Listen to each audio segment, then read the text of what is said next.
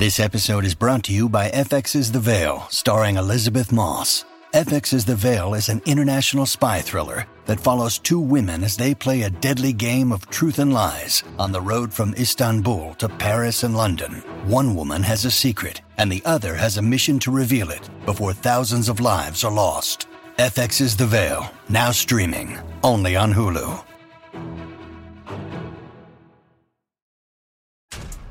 This episode is brought to you by Essentia. A better you starts with better hydration. Essentia is on a mission to inspire people to do what matters most. Their proprietary ionization process transforms water from any source into ionized alkaline water, providing water that's 99.9% pure with a pH of 9.5 or higher.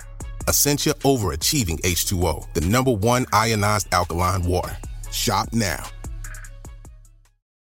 Hi, I'm Daniel, founder of Pretty Litter. Cats and cat owners deserve better than any old-fashioned litter. That's why I teamed up with scientists and veterinarians to create Pretty Litter. Its innovative crystal formula has superior odor control and weighs up to 80% less than clay litter. Pretty Litter even monitors health by changing colors to help detect early signs of potential illness. It's the world's smartest kitty litter.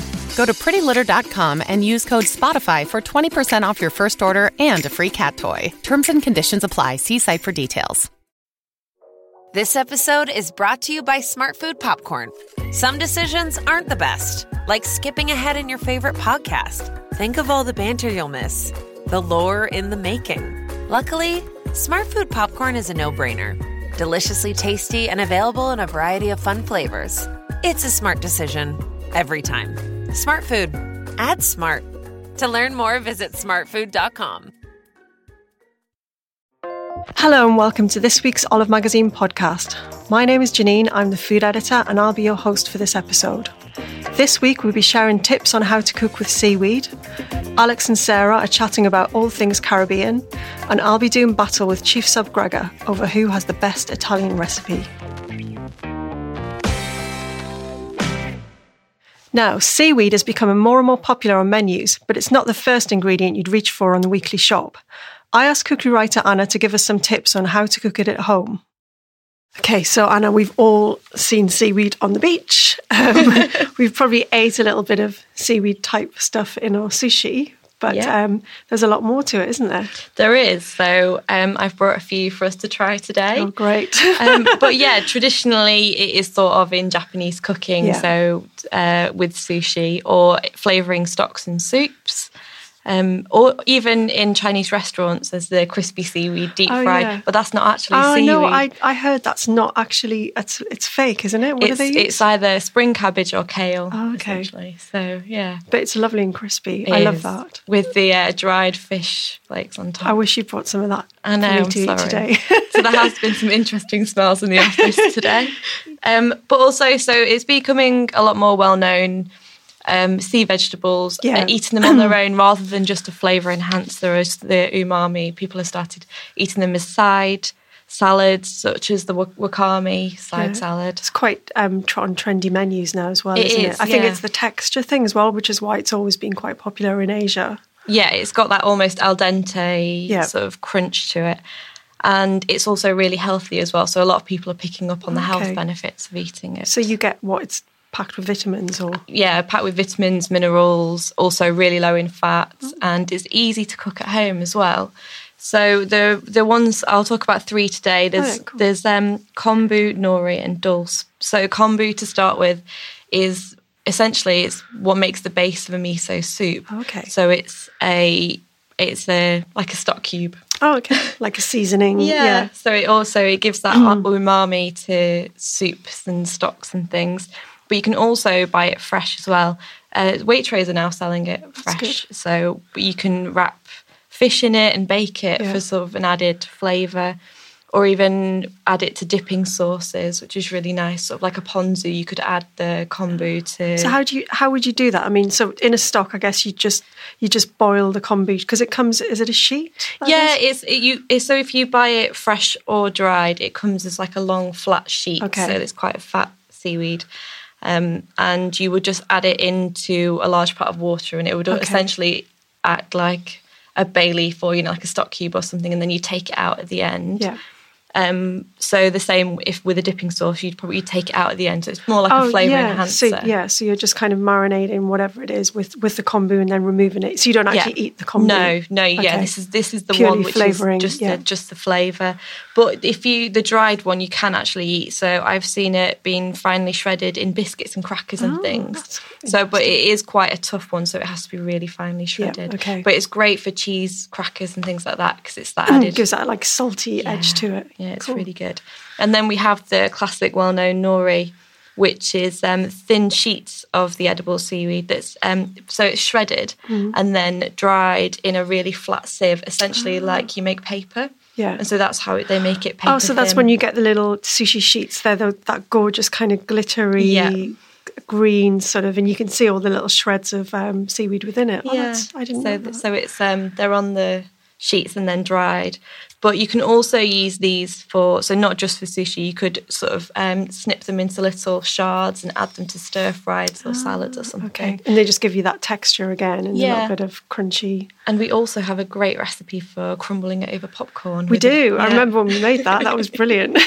With a bit of wasabi powder as well. So it's, you can use it in sweet or savoury as well. So you can just eat that straight off the bat. You don't have to do anything to it. They actually sell snacking nori as well. So it's like a healthy alternative to crisps. So you can just eat them straight out the bag. And then we also have dulse, which is more traditionally Irish or Icelandic. So you eat it with butter in Iceland, or in Ireland it's dried and then added to soda bread, or just eaten as a bar snack. And I actually have some for you to try. I can smell it from here. It's quite pungent. So a freelance recipe tester, Adam, has been to Belfast this weekend and brought us some back to try. It's quite heady and it smells very much of the sea. So you got this from Belfast, and it's just sort of chewed on as a snack. Yeah, it's a beer snack. It's quite rubbery. I'm going to need a tiny bit because otherwise I'll be chewing on it for the rest of the podcast. So it's very salty, but it's a really satisfying texture because it's quite chewy. It kind of gets more chewy as you get into it. Yeah. But that is literally like... just seaweed. You can pick the seaweed, you can pick dulse off the rocks. That tastes so completely like I've just picked that up off a rock in Cornwall.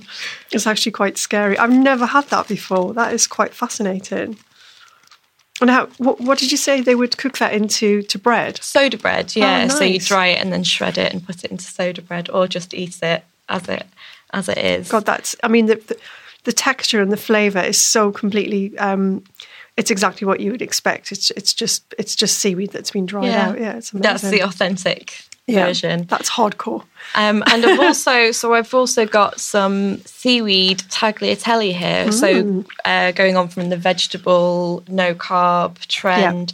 So this one's by Seymour and it's called Icy Pasta. And it's just 100% organic seaweed, and you just soak it in boiling water for 20 minutes. And on the back it says you can add, whatever topping you want, or you could have it as a salad or something. It's quite interesting because it looks like tagliatelle and then it's got little bubbles on it, kind of like I don't know, like you would get on an octopus or something.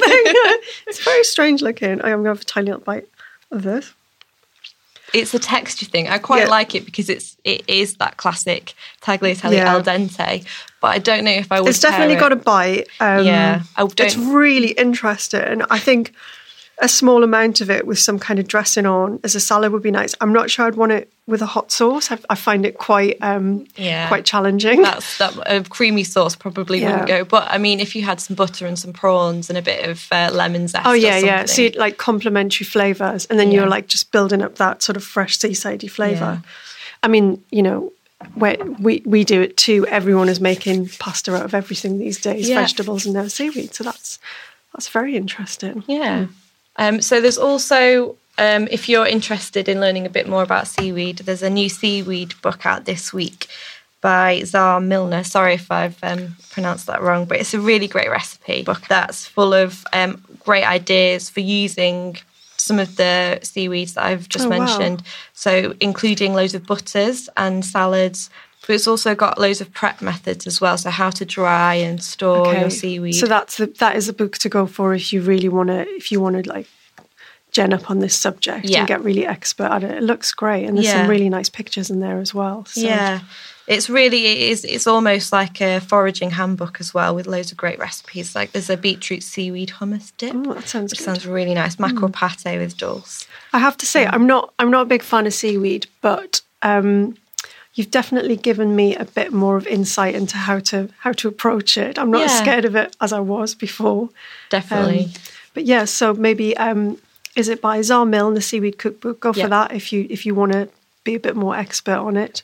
Or just go out there and try some of the ones that we've mentioned. And there's some other recipes as well on olivemagazine.com. And we've got a great recipe from Maze, which is a restaurant in London, for poached sea bream with ginger, shiitake and enoki mushrooms. But that's got the dashi broth, which uses the kombu. And it's got a sort of a dried seaweed salad. Yeah. So it's a great method if you want to sort of experiment with making your own seaweed salads. I think dashi broth, I love Japanese food, and the dashi, the sort of broth that, in fact, when you walk into a Japanese restaurant, that's often what you can smell, which is the dashi cooking away in the background, because it's used as a base for so many dishes. So that's one thing I could definitely get behind, yeah. Well, thanks very much, Anna. That's really brilliant. Thank you. Thanks.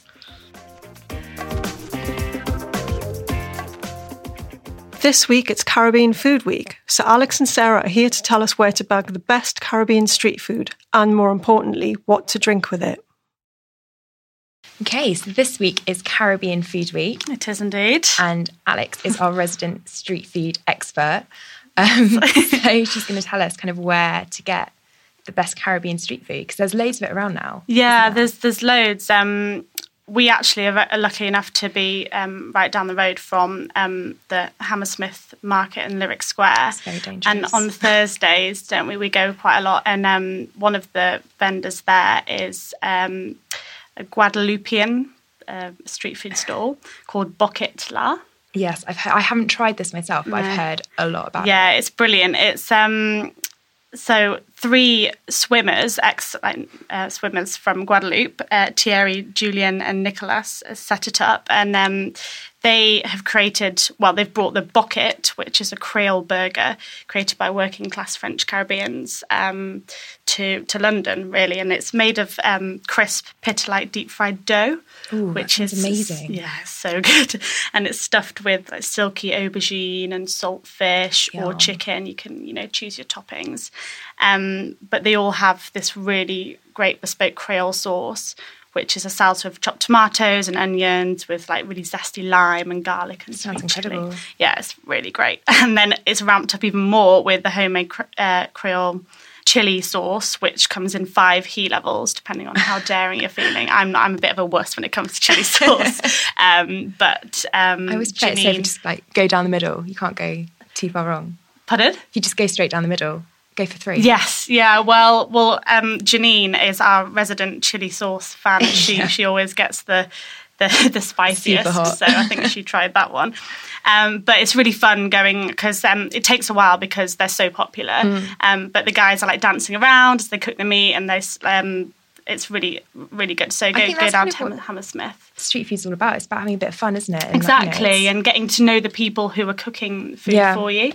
So can you get them anywhere else? Are they just yeah, you can also get them at Brixton Market on Fridays and Saturdays at the Oval Farmers Market. Very good.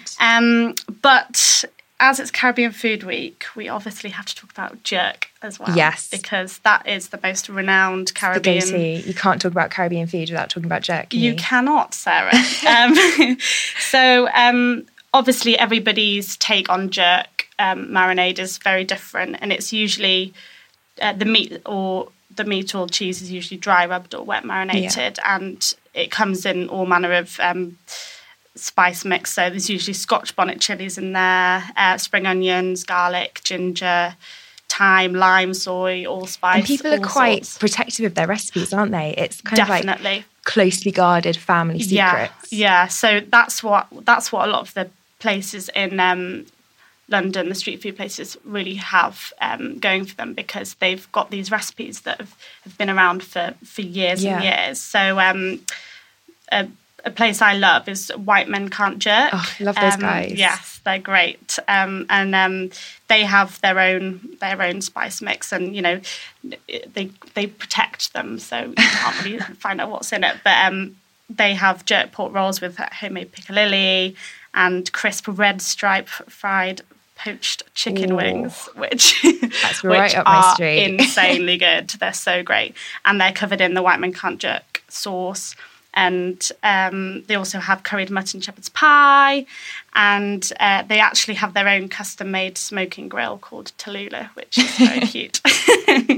But we had that food, didn't we? Yeah, I remember the first time I tried it. It was like about a year ago now. Yeah. But it was for an Appleton's rum event. And Appleton's is one of the rums that we tasted on our rum podcast a couple of weeks back. So go and have another listen at that. But yeah, it's just natural pairing, isn't it? Rum and Caribbean food. Definitely. Particularly something like Appleton's, which is from Jamaica. And those kind of like really potent, punchy rum punches. Yes, we actually have a recipe on our website because Janine and Anna, our cookery team, went to Boom Burger in Notting Hill. Yes. And they had this rum punch cocktail, and it has Angostura bitters, a grenadine syrup that's homemade, and dark rum, and lots of chopped tropical fruits topped with like ginger beer. So I remember them coming back in and raving about this punch. So it obviously did the trick. Yes. But the fun thing with rum punch is you can kind of make it up as you go along. Yeah. As long as you've got what do you recommend? Rum, obviously, lots of rum. Angostura bitters are a must, and then you can kind of mix it up. You put a bit of pineapple juice or a bit of orange juice, some grenadine, or just find kind of what works for you. Lots of lime as well is kind of key. Yeah, it's not just rum that you can pair with. I love Red Stripe. I don't know about you. I feel really nostalgic about Red Stripe. I love it. It's not the best beer. We're not going to pretend there's just that it is. Something about it. Actually, the little bottles as well. They're really cute. And whenever when I had my White Man Can't Jerk chicken, I just had a little bottle of that as well. It's amazing. And also, beer is a natural thing to pair with spicy food, because one of the things to think about when you're matching booze and food, particularly spicy food, is the ABV level. So how much alcohol there is in it, which is why wine is quite a tricky pairing, because it tends to be 10% or higher. Yeah. Beers obviously can go that high, but they tend to be around kind of 5%. So if you get a kind of just a lager or a pale ale or an IPA that's a bit lower ABV, then that works so nicely. Mm-hmm.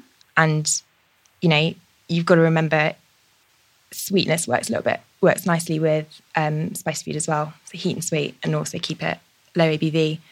The kind of maltiness of if you go craft and it's got a bit more malts, those kind of sweet notes temper the heat a little bit. So it's good. And also I would say it's a bit controversial, go for an English IPA rather than an American IPA. Why? Because I find that American IPAs are just over hopped. Okay. And that makes them bitter as opposed to the kind of herbal, citrusy, fruity notes that you get from a more balanced English IPA. Okay, so that's going to be a better pairing for... Yeah, that will work much better, yeah. But you can't beat Red Stripe, really, can you? No, I'll definitely be having that at Notting Hill Carnival this weekend. Yeah, classic. Speaking of which, we can't talk about jerk chicken without Mama's Jerk Station. No. Have you ever tried it? I have. It is incredible. Brilliant. So I don't know if our listeners know about Mama's Jerk, but the legend behind it is Mama Charlotte, who was known to everyone in her Jamaican village as Mama, and she created her own secret jerk barbecue marinade recipe in her farmhouse using all like homegrown spices and ingredients. And her grandchildren have done us all a favour and brought it over to London. So you can definitely catch us at the carnival with a Red Stripe and some Mama's Jerk chicken. Can't wait. And the other thing is, if you want to find more about Caribbean food, we've got lots of stuff online. We've got best places to eat in Jamaica. Mm-hmm. And in the November issue, which comes out on 7th of October, we've got a piece about St. Kitts and Nevis. Lots of other stuff online, lots of jerk recipes, lots of Caribbean food recipes. Yes. So yeah, check it out on olivemagazine.com. Thank you. Now Book Wars, and I'm going head to head with Gregor to decide who has the best Italian recipe up their sleeve. So, Gregor, it's summer again, still. Yes, still. Baking outside. It is. Particularly today, it's 29 degrees. It is. It's beautiful. In the city. It's beautiful outside the office. It's nice. Yeah. And we're talking about Italian recipes, because Italian recipes to me are all about the summer months. Those amazing veg. Yeah, can be, mate. Yeah. Although it's Tuscan recipes, they can be quite nice and wintry. There's lots of sausage, there's lots of game. Stuff like that. That's true, actually. Yeah. And I've actually chosen recipes that have got no veg in at all. So I'm just completely contradicting myself, but that's fine. We can roll with it. We can roll with that. We can do that. Yeah. So I'll champion my book in a minute. Let's get started with yours. Who are you talking about this week? Well, the Italian book that I've used most often is River Cafe Cookbook Easy, which came out in 2003. It's a classic. It is a classic, yeah. The other two that came out, I think it was two that came out before that, were more complicated, more difficult. There was the early days of my culinary journey, at least in the kitchen. Yeah. I'd started eating a long time before then. But anyway, that was just while I was sort of learning to cook. And there was, a lot of Italian recipes in lots of other books that I had and in magazines, newspapers, etc. that I used. The thing is that most of them, I think, had been influenced by that point by the River Cafe. Lots of chefs have gone through the River Cafe kitchen, etc. Lots of famous chefs. Chefs. Hugh Fearnley-Whittinstall apparently wasn't there for very long. I think he got fired quite quickly. But nevertheless. Didn't Nigel Slater? Was Nigel Slater in there? I don't know. Not sure. Did I make that up? Jamie Oliver was. Yeah, Ben O'Donoghue, he was there. Yeah. And so it's Theo Randall. Yes, Theo Randall. We love Theo Randall. Yes, you do. I know. I've never had the pleasure, but I think he's a brilliant chef. It's all the recipes that we featured. I remember we did one a number of years ago. It was amazing. And I've never been to the River Cafe. It's quite pricey. Yeah. But I'd mean to go there one day. Maybe when they're doing their special truffle dinners. I've been. Oh yeah, of course you have. It was amazing. Yeah, I bet it was. Yeah. I bet it was. I'm envious. But the recipe that I've used the most, ended up using the most from there, is their nutmeg chicken recipe. Oh. So it's one I think that I've mentioned in the magazine in the past. But it's one of my favourite recipes. It's quite unusual to have chicken with nutmeg, but it's so delicious, so unusual. Everyone always loves it whenever I cook it, How heavy do you go on the nutmeg? Because nutmeg's quite a strong flavour, isn't it? It is, but it's only on the outside, and it's on the skin, which of course is roasted. Okay, yeah. But it does flavour it. It doesn't flavour it heavily. So you rub a lemon over the skin, then rub in the nutmeg with the salt and pepper as well, and you put prosciutto in the inside of the chicken, and the ham and the nutmeg makes an excellent flavour. You put wine in it too after the first little bit of cooking at the bottom, and you turn it over as well, so it actually washes off a bit of the nutmeg. But it's so delicious, absolutely beautiful. And what chicken. do you do with the prosciutto after you've cooked it? You just eat it. Oh, okay. Yeah, because it sort of crisps up a bit. Crisps up a bit. It flavours the chicken from the inside. But you put nutmeg in the cavity as well, of course. What, like whole nutmeg? No, just powdered. Oh, okay. Well, grated. Grated. Yes, I would never sully my kitchen with powdered nutmeg pre-bought. Can you buy it powdered? I don't know. Yes, you can. Yeah, I believe you can. Not in my shop. Not in your local shop, I'm sure. Yeah.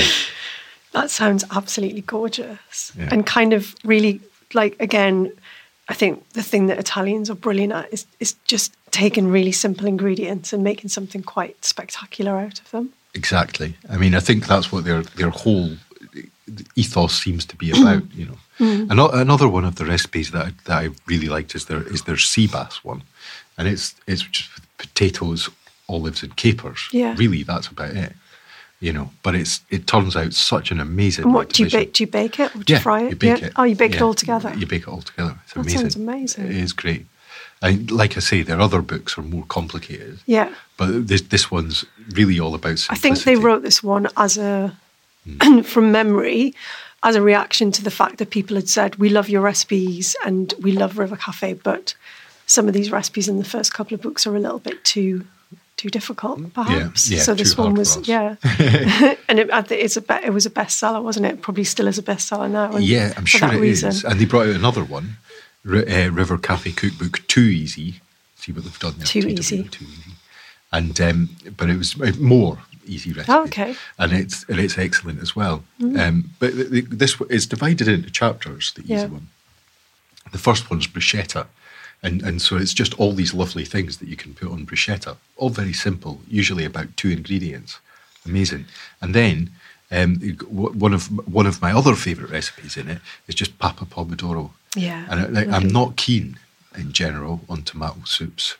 I think I have too many memories of Heinz soup moustached children at school. But this Are you slating the Heinz tomato soup? Heinz tomato soup moustache. All right, not the tomato soup Not itself. the tomato soup itself. Because we all know if you're just ill, not it's good. the best thing It is ever. the best thing ever. But it's something Especially about with a toasted tomato cheese soup. sandwich to dip in it. Tomato soup moustaches. Just, that put me off it somehow. traumatised your childhood. It did. So, but that's such an amazing soup, and it's nice and thick as well. Because I often find being served a bowl of soup as a meal in itself fairly disappointing. It's a bit disappointing for me. I never order it unless I thought it was going to be something spectacular. And you have to have the best tomatoes as well to make that. I mean, they have to be... I imagine River Cafe get them flown over first class from wherever in Probably, Italy. I think canned tomatoes. But you then, of course, they're San San Marzano. Marzano. But then you can get them in all the supermarkets. You can. Yeah, Which is brilliant. and they are really, it's worth it. You know. Well, I see your amazing recipes, and I have gone completely the opposite way. I've gone quite super, super simple. Mm-hmm. This book is called Trattoria, and it's by Patricia Wells. Funnily enough, she's one of Nigel Slater's, because I know you're a big fan. She's one of Nigel Slater's favourite writers. Oh, right, okay. She's an American who moved to Paris and wrote an amazing book on bistro cooking. Right. And then the Trattoria is the sort of Italian equivalent of the bistro, kind of, family run, rustic, everything very kind of simple, home cooking. And she wrote a book about it. And the reason I went to find this book on my bookshelf was because I was thinking about what one of my favourite Italian recipes is. And it is, it's basically spaghetti with tons of olive oil, garlic and chilli, as in dried chilies. Now, there's several reasons for this. One is I can cook it anytime. I don't have to buy any ingredients for it. I've always got those ingredients. In fact, I'm a little bit obsessed with dried chili flakes, and I've got a huge Kilner jar full of dried chili, and it regularly goes down to nothing because I get a bit heavy with it. Right. And I can come in at any time of day or night and cook this recipe, and it never fails to give me absolute pleasure because there's just something really satisfying about it. And all you do is you add a really decent amount of olive oil in a pan, add lots of garlic and your dried chili flakes, and you cook it very, very gently. You sort of want the garlic to turn ever so slightly golden, but you don't want it to burn because then it becomes bitter. No, and you kind of want to give it time so the garlic oil starts to go out and infuse into the oil. The dried chili starts to kind of infuse into the oil. And then you get some, it doesn't even have to be like top shelf dried pasta. Just really nice, decent dry pasta. Boil it up. And what I do is I get my tongs and I pull the pasta out of the pasta water straight into the chili garlic oil pan. So it just adds a bit of water to it as well. Carries it with it. Yeah, just toss it all together. Do what Patricia says, which is you kind of put a lid on just for a minute, just to kind of let the pasta just relax and sit in the oil. Yeah. And then plate it up. And it's just the most slippery, gorgeous mouthful of pasta. It absolutely never fails to hit the spot. It sounds amazing. I mean, we did a recipe for that not that long ago, except it was fresh hand-rolled pasta, didn't we? No, that was actually the other one that I have picked out, which is cacio e pepe. Right. Which is very trendy at the minute. And actually the first time I ever read about it was in Patricia's book. And this came out in 1993, so it's a while ago. And again, that is such a super simple Rome. It's from Rome. It uses pecorino and black pepper and spaghetti, olive oil, nothing else. Right. And again, that is just a really lovely pasta.